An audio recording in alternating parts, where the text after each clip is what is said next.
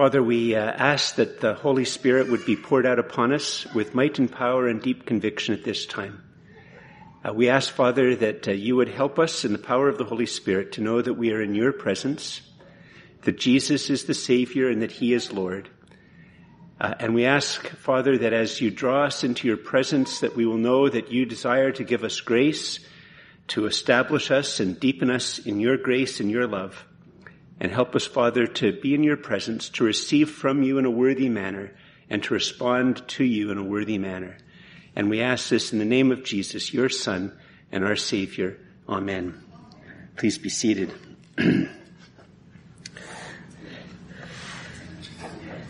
We're doing a sermon series entitled Knowing God, and I'm just going to use this. I forgot about the mic. I feel scattered this morning for some reason. I don't know what it is. Maybe it's the constant, unrelenting heat. By the way, kudos to you folks to leave your cool, air-conditioned domiciles and to enter the soup and come here. So way to go. So we're doing a series called Knowing God, and on one level, this is a very, very simple session. Once again, on one hand, it's the idea that if you could put up the first point, Claire, that would be very helpful. That unless the triune God revealed himself, you could not know he exists. Unless the triune God revealed himself, you could not know he exists. It's a very simple idea,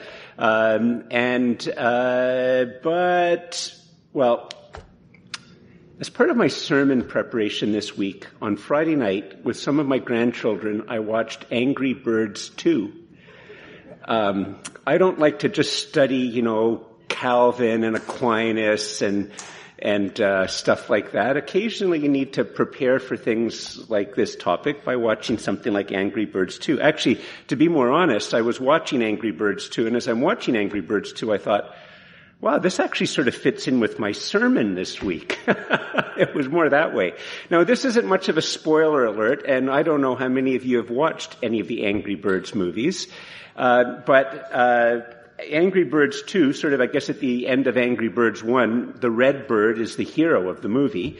And what happens in Angry Birds 2 is that everybody's praising him all the time, but it turns out that he has a very deep insecurity. And his deep insecurity goes right from the time he was a tiny, tiny, tiny little chick, and as he grew up as a child and as a teenager, and his great insecurity is that that he'd be all alone. And it's not so much that he'd be all alone, because all of us like being alone sometimes, is that he'd be all alone in the sense that nobody wanted to know him, and nobody wanted to have a relationship with him. That he'd been living his life, in a sense, unknown and not able to know anybody. And so he was reveling in all of this praise, the fact that people sort of would notice him. He was reveling in it. But really, as I explained to my grandkids occasionally, I'm sure they just completely and utterly ignored me. The 3-year-old has far more interested in the cute little red birds and other birds up on the screen than anything her papa's going to say.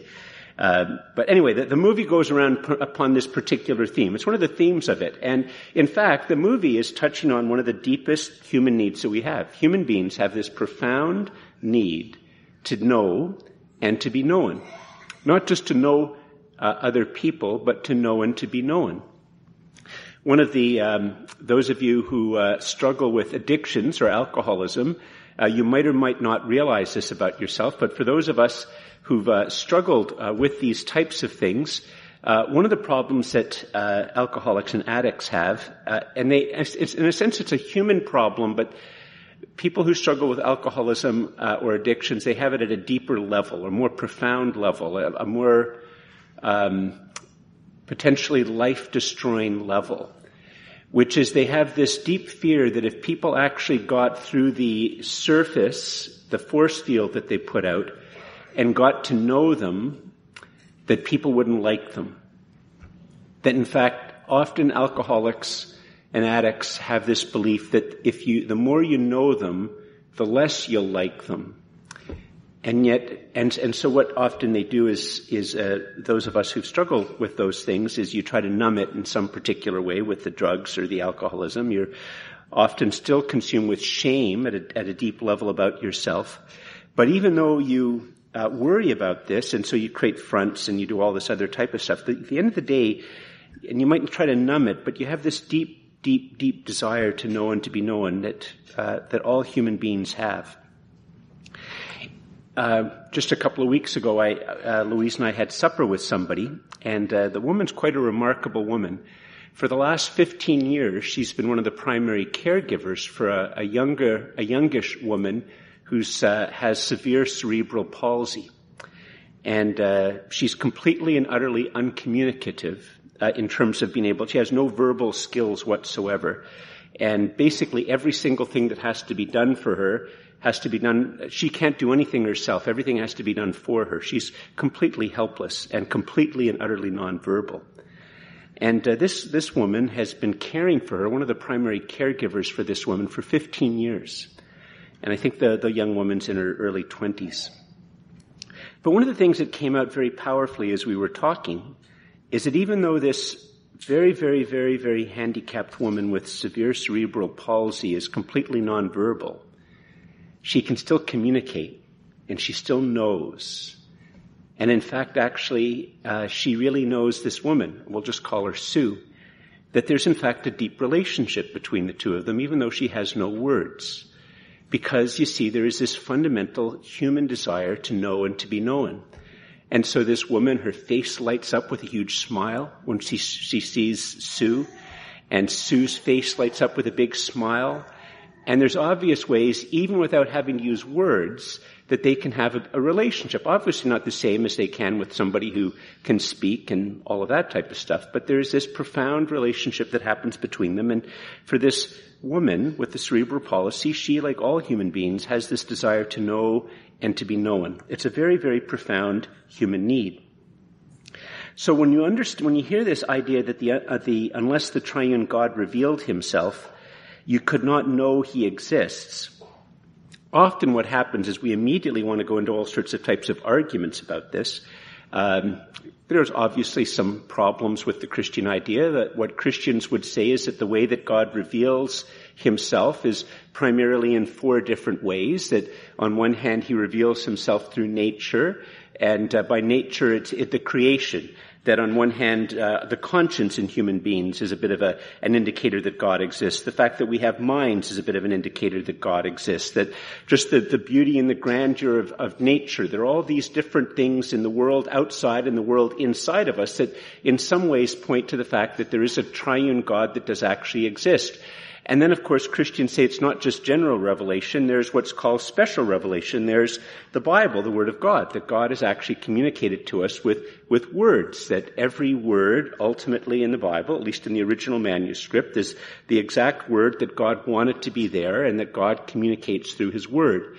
And then, of course, it's not just a matter of general revelation, the special revelation of his Word, that the preeminent way that he reveals himself is in the person of his Son, in Jesus, in what Jesus did during his life and the words that he said, and especially his death upon the cross and his resurrection, that's the pinnacle of God's revealing himself to human beings. And that it's not just a matter of us knowing some stories and things about Jesus in the past, that what happens is that when God knows us, when God comes into a knowledge of us and we come into a knowledge of him, it's mediated not just by the Word and by knowing Jesus, but the Holy Spirit literally comes and moves in our lives and brings, in a sense, Jesus home to us, the Father home to us. The Holy Spirit comes into us, and that we know God. And these are sort of the basic Christian ideas.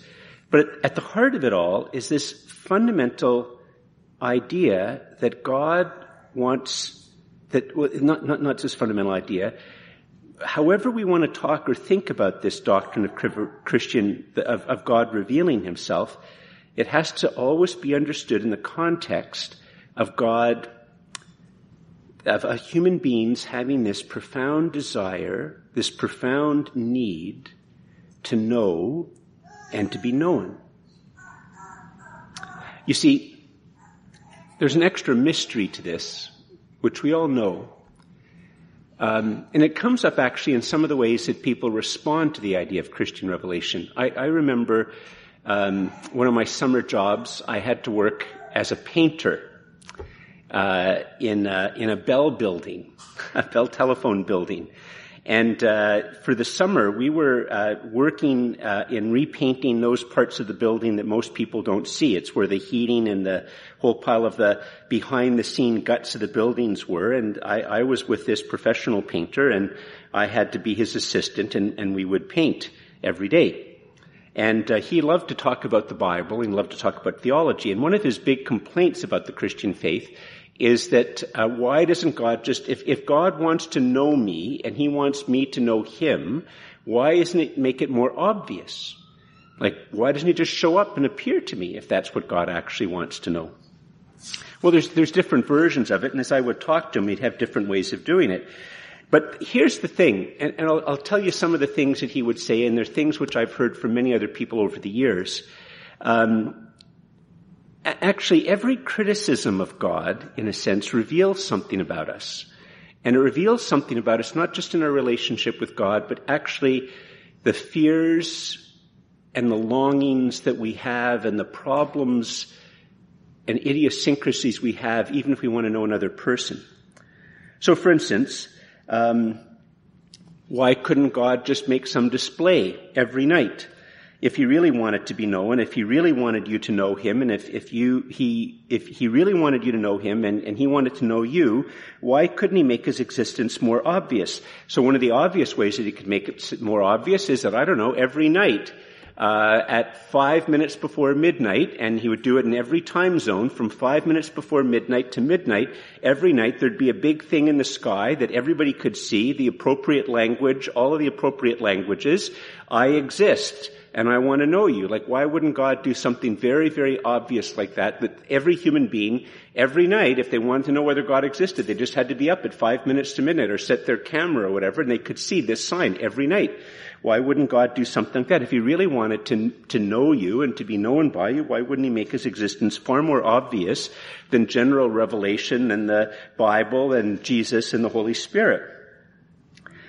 But if you think about it for a second, for many, many, many people in the world, if God did something like that, maybe for many of us even here, how would we respond to it?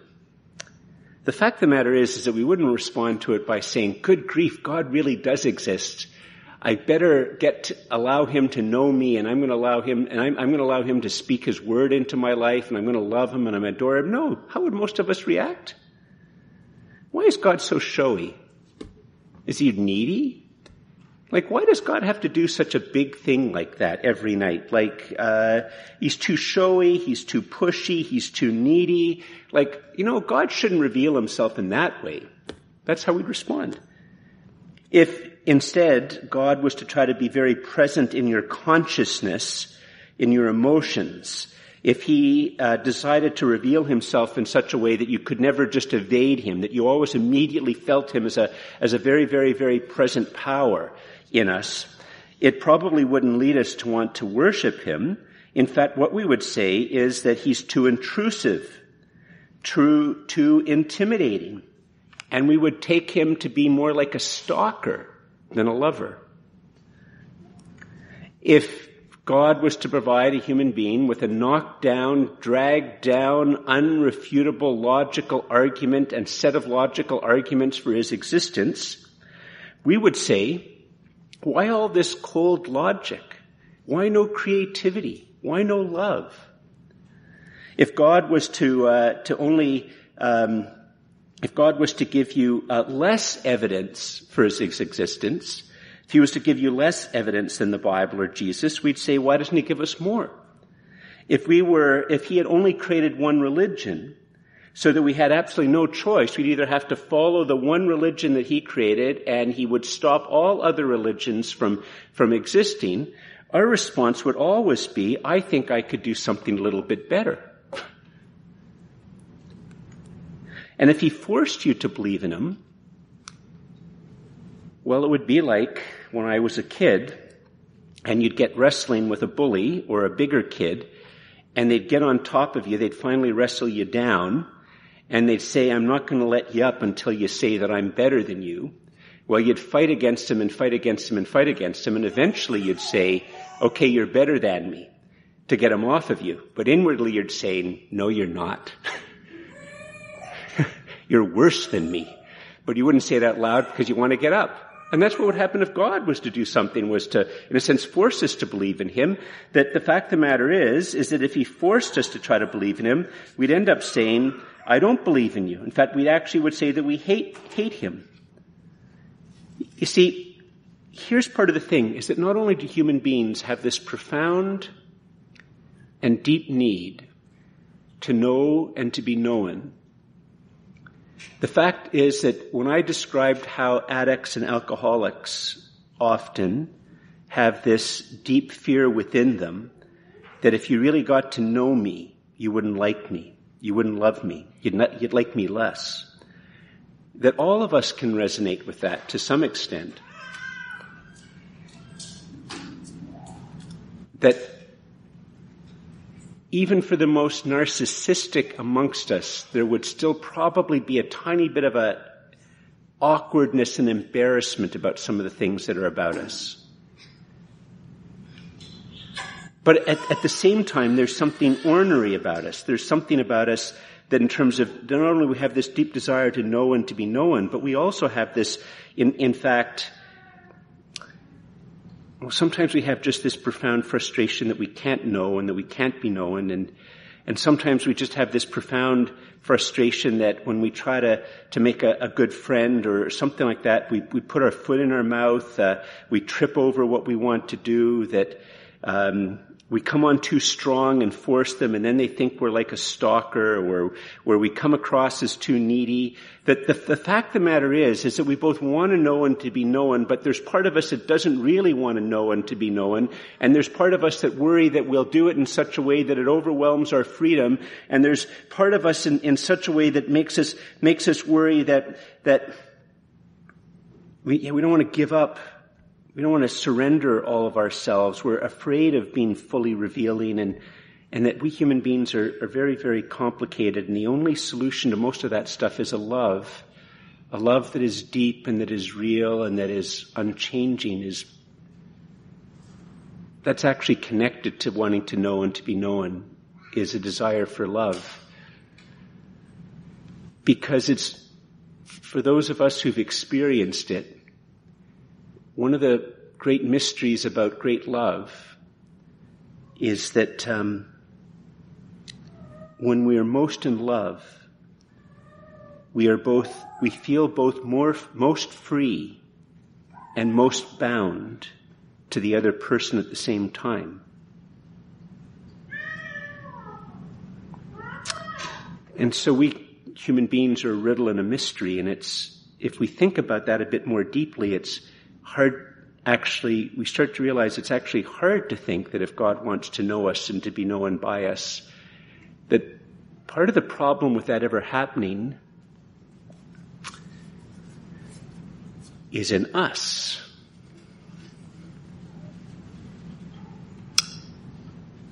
Probably the best text in the Bible to help you understand what it means for God to want to know you and to be known by you is seen in Matthew chapter 11, verses 25 to 30, which is what we'll look at just very briefly right now. It was the gospel text which I read. And it goes like this. At that time Jesus declared, I thank you, Father, Lord of heaven and earth, that you have hidden these things from the wise and understanding and revealed them to little children. Yes, Father, for such was your gracious will. All things have been handed over to me by my Father, and all things have been handed over to me by my Father, and no one knows the Son except the Father, and no one knows the Father except the Son, and anyone to whom the Son chooses to reveal him. Now just sort of, pause there for a second. Here's this very interesting little thing, just up a bit before that God has hidden these things from the wise and understanding, but revealed them to little children. You see, the type of knowledge that we ultimately desire to know and to be known it's not something that depends upon our IQ. Like, to try to figure out quantum mechanics, to try to figure out some very, very complicated mathematic things, requires a particular type of mind, a very, very high IQ. People who can figure out a lot of complicated engineering things or accounting things, or are very, very good at amassing a lot of knowledge about history or strategy or technique. It requires high IQs, and it requires lots of disciplines, and it's a very, very small number of people, and the harder the knowledge is, the smaller the number of people are. But we know that that's actually not the type of knowledge. I mean, that's a good knowledge. If you have that type of mind, good for you. Use it wisely and well to the glory of God. But the amazing thing is that type of personal knowledge is something that a person with severe cerebral palsy is capable of. A Down syndrome child is capable of. A street person, terribly broken by their drug addiction or their alcoholism or their mental illness, has the potential to have this type of personal knowing and to know.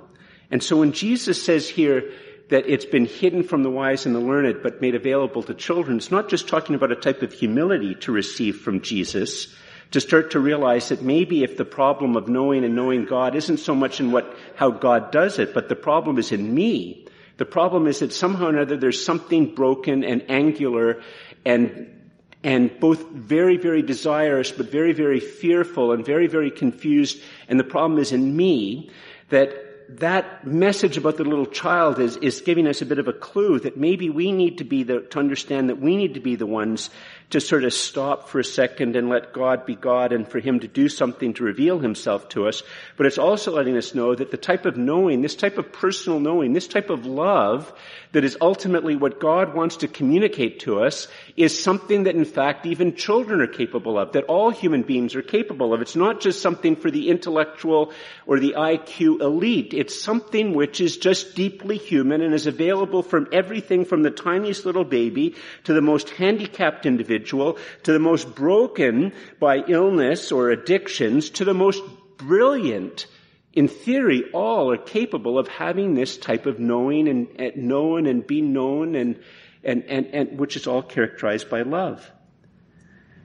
And then it's further when Jesus said in verse 27, all things have been handed over to be by my Father, and no one knows the Son except the Father, and no one knows the Father except the Son, and anyone to whom the Son chooses to reveal him.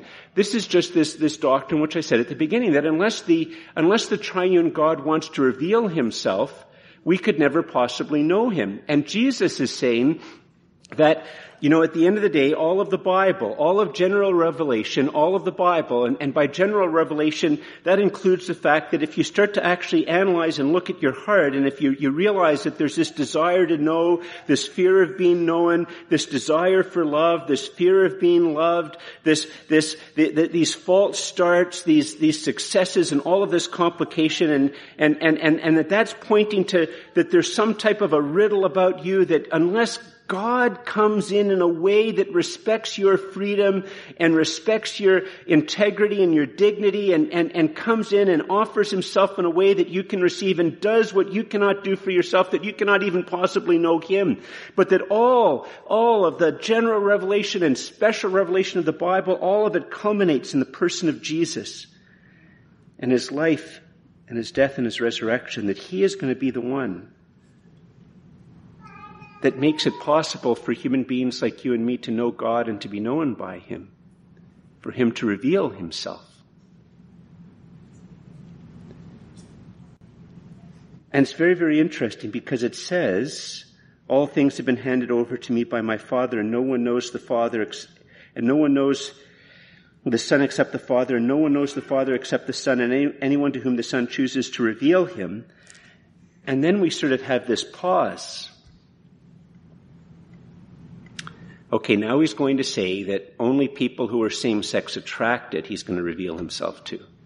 Or only those who are other sex attracted he's going to reveal himself to. Or only people who are from Africa. Or only people from a wealthy neighborhood. Or only people from Asia. Or he's only going to talk about good people. Or he's only going to reveal himself to special people. He's only going to reveal himself to people who have positive self-regard or a good sense, a good control in their life and are successful. Or he's only going to reveal himself to those who are broken in particular ways. In whatever ways that we try to spin it as if all of a sudden there's going to be some type of a criteria by which Jesus is going to reveal the Father to us, this all comes out. But in the very same breath that he says that no one knows the Father except the Son and anyone to whom the Son chooses to reveal him, his very next words are, "Come to me, all who labor and are heavy laden, and I will give you rest."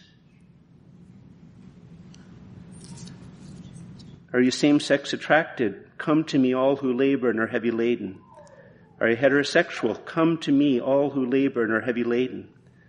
Are you watching this in Africa or in Singapore or in South America or in Rockcliffe Park or in Ledbury? Come to me, all who labor and are heavy laden, and I will give you rest. Take my yoke upon you and learn from me, for I am gentle and lowly in heart, and you will find rest for your souls. For my yoke is easy and my burden is light. Come to me, all who labor and are heavy laden, and I will give you rest. Take my yoke upon you and learn from me, for I am gentle and lowly in heart, and you will find rest for your souls. For my yoke is easy and my burden is light. See, the triune God reveals himself to be known and to know you in a covenant of love. That's the second point. The triune God reveals himself to be known and to know you in a covenant of love. Not in a one-night stand, not in a fling, not in an affair.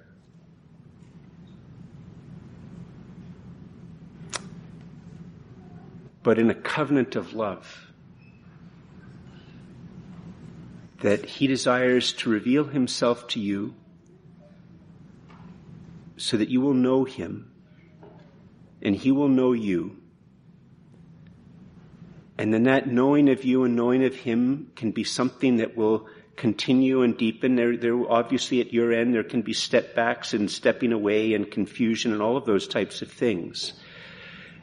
But that he wants to do this to know you and to be known by you in a covenant of deep love that respects your freedom and who you are. I mean, actually, here we'll just say one more thing, maybe one more story, and then we'll bring this to a close. If you could put up the third point, the person, words, and works, a work of Jesus reveals the triune God and redeems all who receive him. It's a very simple point, but here's the story that shows the depth of his love. If you turn in your Bibles to Luke chapter 23, verses 35 to 43. Luke 23, verses 35 to 43. We have this very wonderful story, only recorded by Luke, obviously based on eyewitness testimony of one of the things that happens when Jesus is hanging on the cross. And here's how the story goes. And the people stood by watching, but the rulers scoffed at him, saying, "He saved others. Let him save himself if he is the Christ of God, his chosen one." In other words, and then the soldiers also mocked him, coming up and offering him sour wine and saying, "If you are the king of the Jews, save yourself." And there was also an inscription over him, "This is the King of the Jews." And one of the criminals who were hanged railed at him, saying, "Are you not the Christ? Save yourself and us."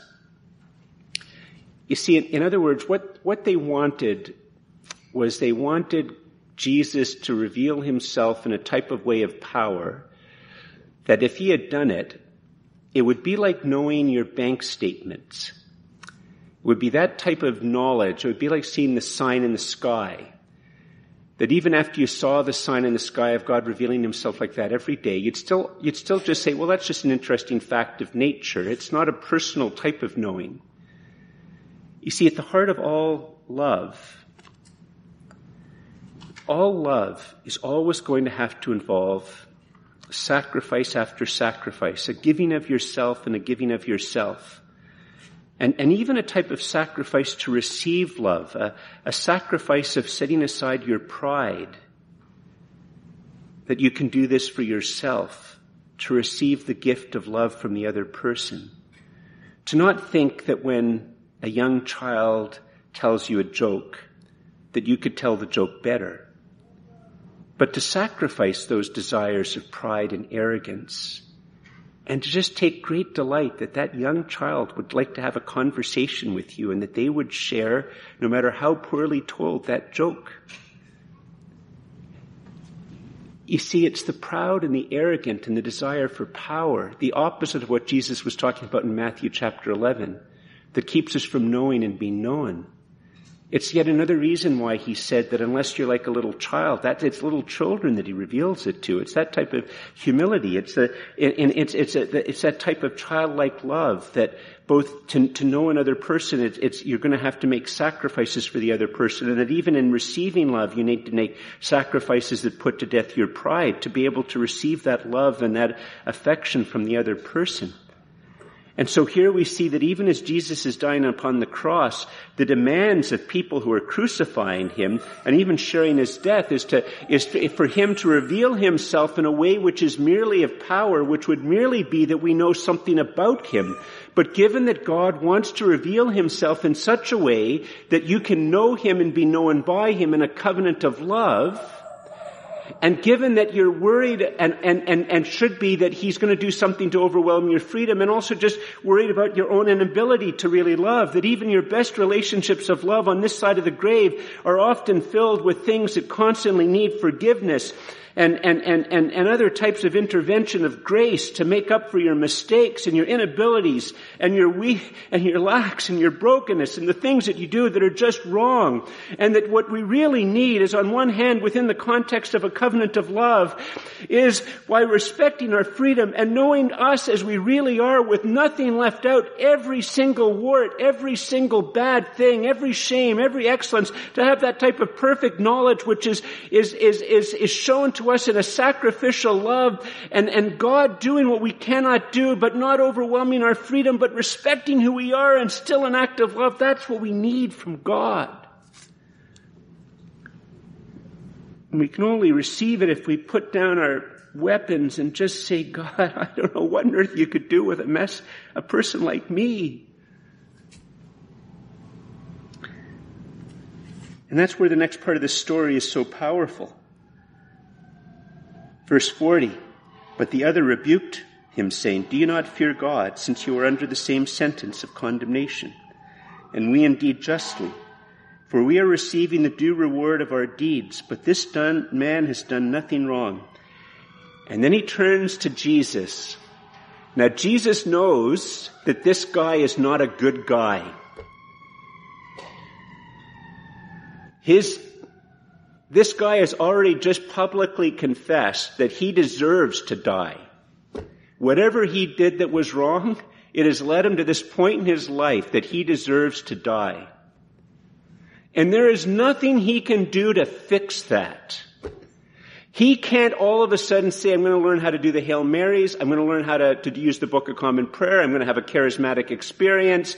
I'm going to start to clean up my act. I'm going to stop drinking. I'm going to stop doing drugs. I'm going to stop doing all these, all the affairs I had. I'm going to start making some money. I'm going to get my life in control. I'm going to go. He can do nothing. He's hanging up there on a cross, and he's doomed. And he turns to Jesus and says, Jesus, remember me when you come into your kingdom.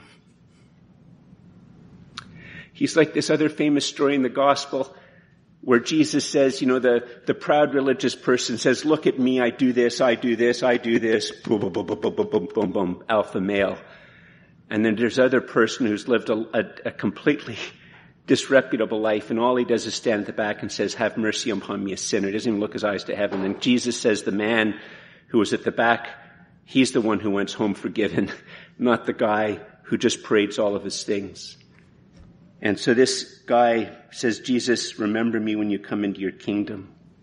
He sees with the eyes of faith that Jesus actually is the King of Kings, the King of love, the King of beauty, the King of peace. that his kingdom is the one that is characterized as what I call the covenant of love. It's what the Bible calls it. He literally can say to Jesus, nothing in my hands I bring, simply to you I cling. And Jesus' response to him is, truly I say to you, today you will be with me in paradise.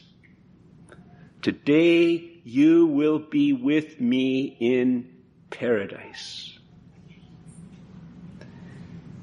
You see, the triune God reveals himself to be known and to know you in a covenant of love. And Jesus knows every single thing about you when he dies for you. And still he dies for you out of love. And he doesn't expect you to fix yourself to be with him and to know him. He has to do it all. And he just asks for you to stand and come into his presence and humbly say, Jesus, take me as your own. Be my Savior and be my Lord. Hard for me to believe that your desire is to know me in a covenant of love and to have me know you in a covenant of love that begins on this side of the grave and will go to all eternity. But just as you said to the thief on the cross, today I say to you, today you will be with me in paradise, I claim that promise as my own. That I trust that what you did on the cross is good enough to make me your own in your covenant of love for all eternity. That you can do what I cannot do. You can come into me and make your home in me and fit me for heaven and be my hope for glory and reveal yourself to me. And start to so free me up as I think upon your death upon the cross and your great love for me that I can start to reveal myself to you, knowing that you will not be ashamed or turn your face away in disgust at anything I share with you. But that your response will always be to me, child, child, child. Let me know you more. Please come higher into me and know me more. Invite you all to stand. Let's just bow our heads in prayer.